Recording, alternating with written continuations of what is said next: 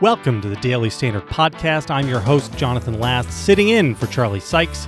I'm joined today by Ethan Epstein and Alice Lloyd, my colleagues at the Weekly Standard. Alice, as part of your hazing, since you're one of the youngins here, I sent you to CPAC on a Saturday to see Mona Charen. How was it? Indeed, did anything exciting happen? Well, it was very exciting, and I was lucky to be in the know. We got a hot tip that she was going to say something. Go rogue. Go rogue, and say something principled. If not the only person, the only woman certainly at CPAC to call out the Republican Party for its richly layered hypocrisy in the Trump era. I think we're supposed to give Ben Shapiro some credit for complaining about the... I don't remember what Ben said. I think it was the Charlottesville response that he specifically called out. And was he booed? I don't remember. Probably. I know that. God, Ben's awesome. I love that guy. Right, I know. So you can count on him to be principled, right? In a way that goes viral. Ben gets uncomfortable if he's not being booed. Yeah. If he's not being booed, Ben's like, I'm doing something wrong. Let's dial it up to 11. Bite the head off a dove or something. But so I'm probably not expecting to be booed. I don't know. Fred Barnes had said that a lot of Mexican immigrants are in fact good Americans or something along those lines. I know.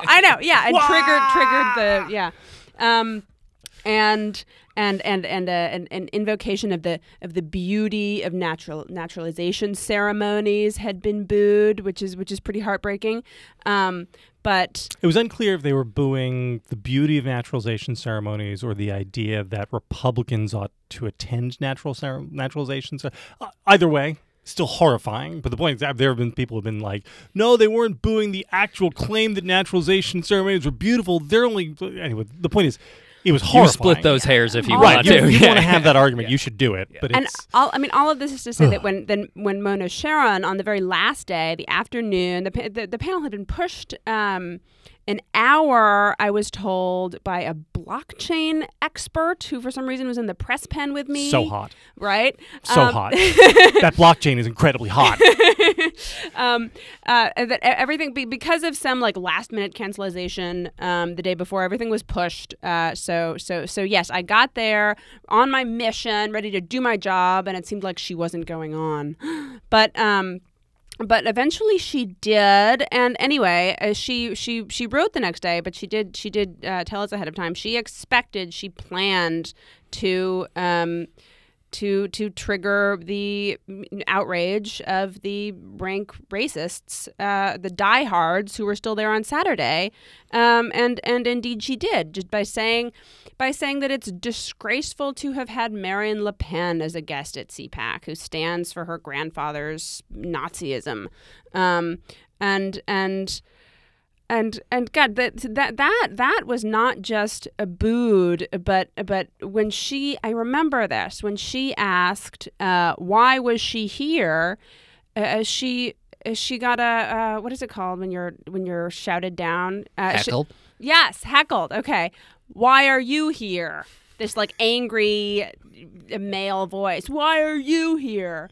And just repulsive. But what I really liked was that at her two, so it was at the Marine Le Pen remarks, and then also when she beat up Roy Moore too, right? Exactly, yeah. When she said that she brought Trump into it. She said those in the White House who brag about their extramarital affairs, and anyone with an R after his name.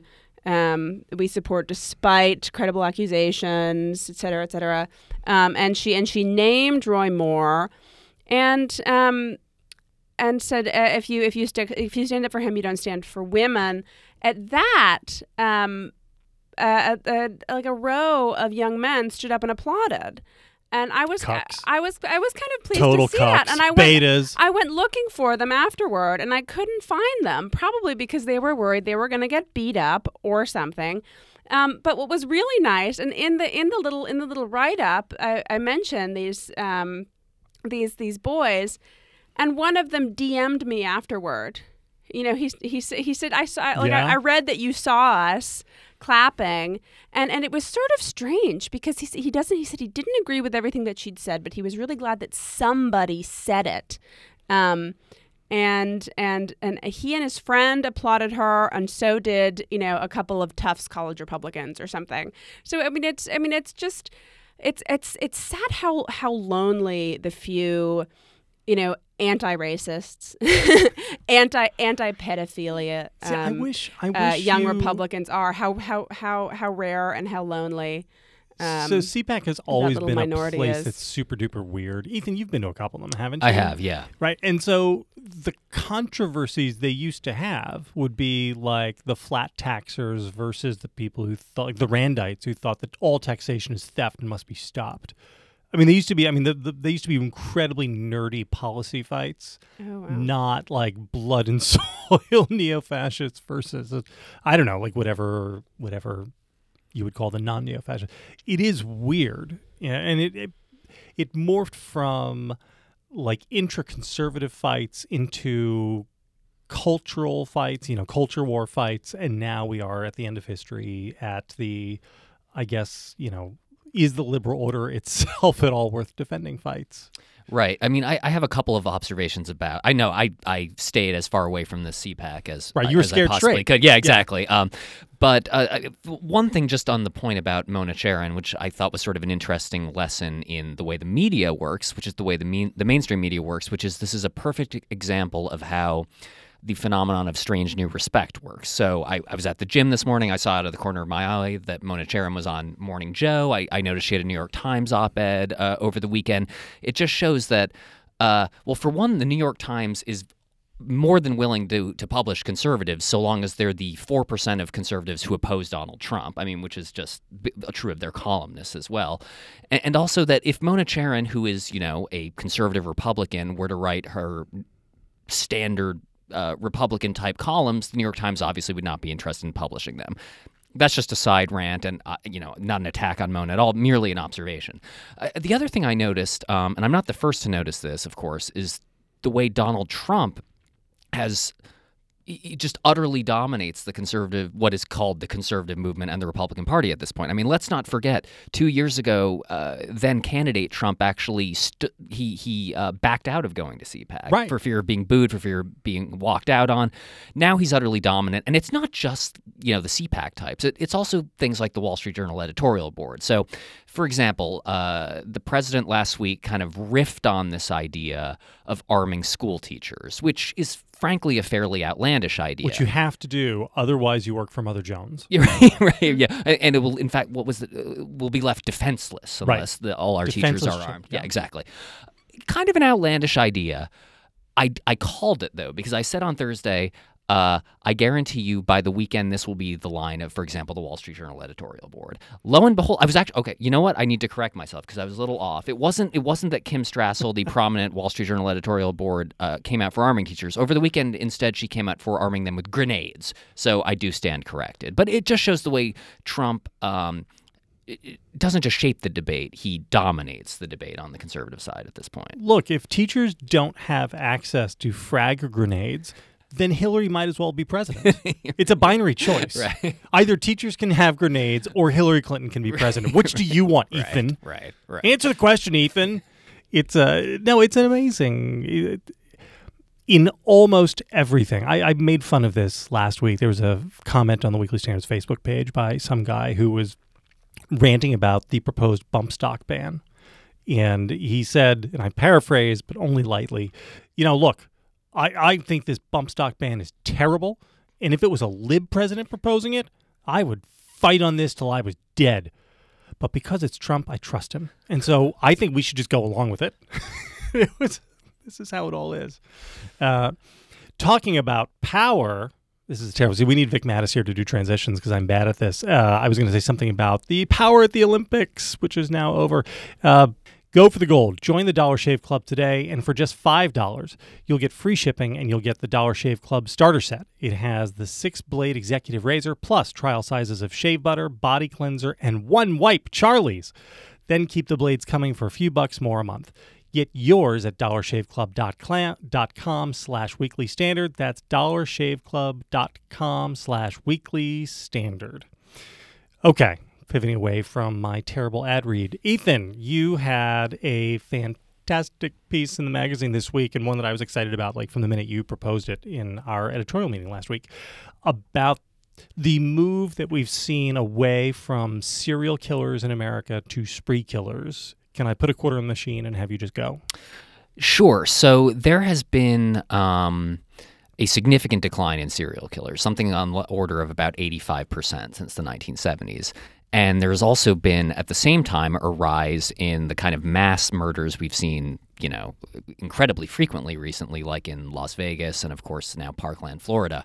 So it got me to thinking, is the personality type that might in the past have been a serial killer now becoming a spree killer just because of, the way social mores have changed? So I spent a really uplifting week speaking to people that study mass murder all the time. I learned some really heartwarming terms like family annihilation. Do you know the most common form of mass killing is family annihilation? I would imagine, right? And that's the stories you see. And it usually happens some guy shoots up everybody in his house. Usually happens in August because that's when the kids are home from summer vacation. I mean, I learned these really wonderful factoids about life in America. I have to be very, very careful. Oh. So careful. Yeah. So anyway, what turned out to be the case is that my hypothesis is probably not true. That's because serial killers, there's a really specific type of person that becomes a serial killer.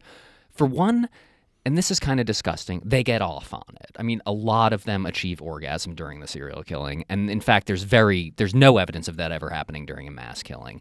There are 100% psychopaths, which mean they're literally incapable of feeling empathy. They try to conceal their crimes or at least to get away with it. All of these things aren't true of mass killers. And here's the thing about mass killers that's actually perhaps most troubling. Very few of them are actually psychopaths. A lot of them actually are on sort of the normal emotional spectrum of humans. They feel anger, they feel jealousy, they feel heartbreak. Now, they take it to an extreme level of violence that most people don't, thankfully, but they don't tend to be psychopaths. And in fact, it seems to turn out that these constant instances of mass killings are certainly related to the fact that they're just sort of now in the social air now, and that a person that gets really upset about his job is now more likely to commit murder at his workplace because other people have. It's just sort of in the bloodstream of society now. And they mushroom, right? I mean, this is one of the things we learned is that the spree killers look at each other. They do, and they have notes and they think they're going to be famous. They always leave something behind. Yeah, I mean, I thought the most striking example of that, I didn't put this in my piece, but Adam Lanza, the guy that killed all those kindergartners in Connecticut, he actually had a spreadsheet of prior killers, which marked the prior kill counts of the people that he viewed as his models. I mean, it's in many cases there's a very, very strict line that you can draw from one to the next. And we think that the number of serials has actually dropped by a lot, right? I mean, not by a lot. You can't know, obviously, because there could be like the guy from the Showtime series, Dexter. Dexter out working there. We don't even know he's in the bloodstream. But, we just don't see this anymore. Right? It's certainly dropped, but to your point, one of the guys that I interviewed, a retired FBI profiler, so there are studies that show it's dropped. He actually discounts those studies entirely, really? Because he says, for one, we just don't know how many serial killers there are at a given moment. There are never very many. So if you're not detecting just a few of them, that can look like an 80% decline. Right. So because the sample size is so small. Precisely. You miss 2 people, and all of a sudden it looks like a 40% drop. Exactly. So that is actually in dispute. Though everyone else I spoke with did generally agree with that, there's a pretty big asterisk there. So here's, I'm sorry, Alex, you have questions, but I want to ask one more. Are there many examples of spree killers trying to get away? I mean, this is one of the things that you mentioned about this piece, just when you were in the conception stage, which I had never really thought of, was that oftentimes these spree killers look like they're actually trying to commit suicide by cop, and Absolutely. they barely care about. Unlike serial killers who go to great pains to hide their trails and get away because they want to do it again.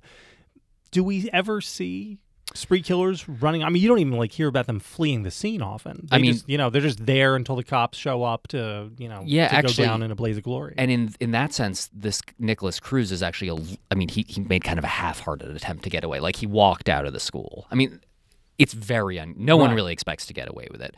Most either kill themselves or spur the cop to kill them, or they're arrested without incident. In some, what's another interesting fact is a lot of mass killers actually just stop the killing when there's no reason for them to stop. Like the Columbine guys, they're just spent basically. They get bored. Emotionally... They get bored. Oh, the really? Columbine guys walked around the school for 30 minutes after they killed all those people in the library. Paddock in Vegas, he could have kept shooting. No one breached his hotel room, which is kind of a big deal there. Yeah. But he just got bored, it seems like. Stopped. So it seems like there's also kind of an element of diminishing returns with mass killers where there isn't with serial killers, it seems like. Right, the killers keep escalating. Right? That's exactly the rule right. of serial killers, That's they start exactly small right. and get bigger and bigger and bigger. Exactly, yeah. Alice? Well, I was, and Ethan invited me to volunteer this theory that I kept bringing to him. It's completely unscientific, which is why he dismisses it. But I knew that he'd been thinking about this problem for a while. The fact that there appear to be so many fewer serial killings than there once were. And I think it's because psychopaths with the ingrained serial killer instinct have, like the rest of us, been made lazy by technology. So they can have they can be satisfied by whatever's out there online, be it, like richly violent video games or really creepy pornography. You can furnish your inner world, no matter how terrifying it is, now in virtually the same way without actually having to butcher people and eat them. Yeah. I guess. I mean, I could see how that could cut both ways, though. Okay. I mean, I could see where there could be the marginal cases who might have just enough sanity to hold on and make it through a life before they die of, lung cancer without actually butchering people and eating them, but because they can get the exposure to these things that they have always darkly been fascinated with and decide to make a go of it. I mean, either way, I would think that Ethan's right, that the media effect would probably overpower all other effects in this, because just the cultural... Yeah, it's not the even virality as of simple, it. It's not even really. simple as media. It's just the cultural, right? Media is wrong. The air we're all breathing right now is filled with these things, and it pushes otherwise fairly normal people in that direction, which is horrifying. So and we're still seeing these thwarted copycats, right? Yeah, almost spree daily. Copycats. Almost right. Yeah, and it goes without saying that not all those people are psychopaths. I mean, there just simply aren't that many psychopaths in the world. Right. I mean, so it's just obvious that a lot of these people aren't. So I should have asked you this in the pre-show instead of just asking you on the air. Internationally, is it the same thing?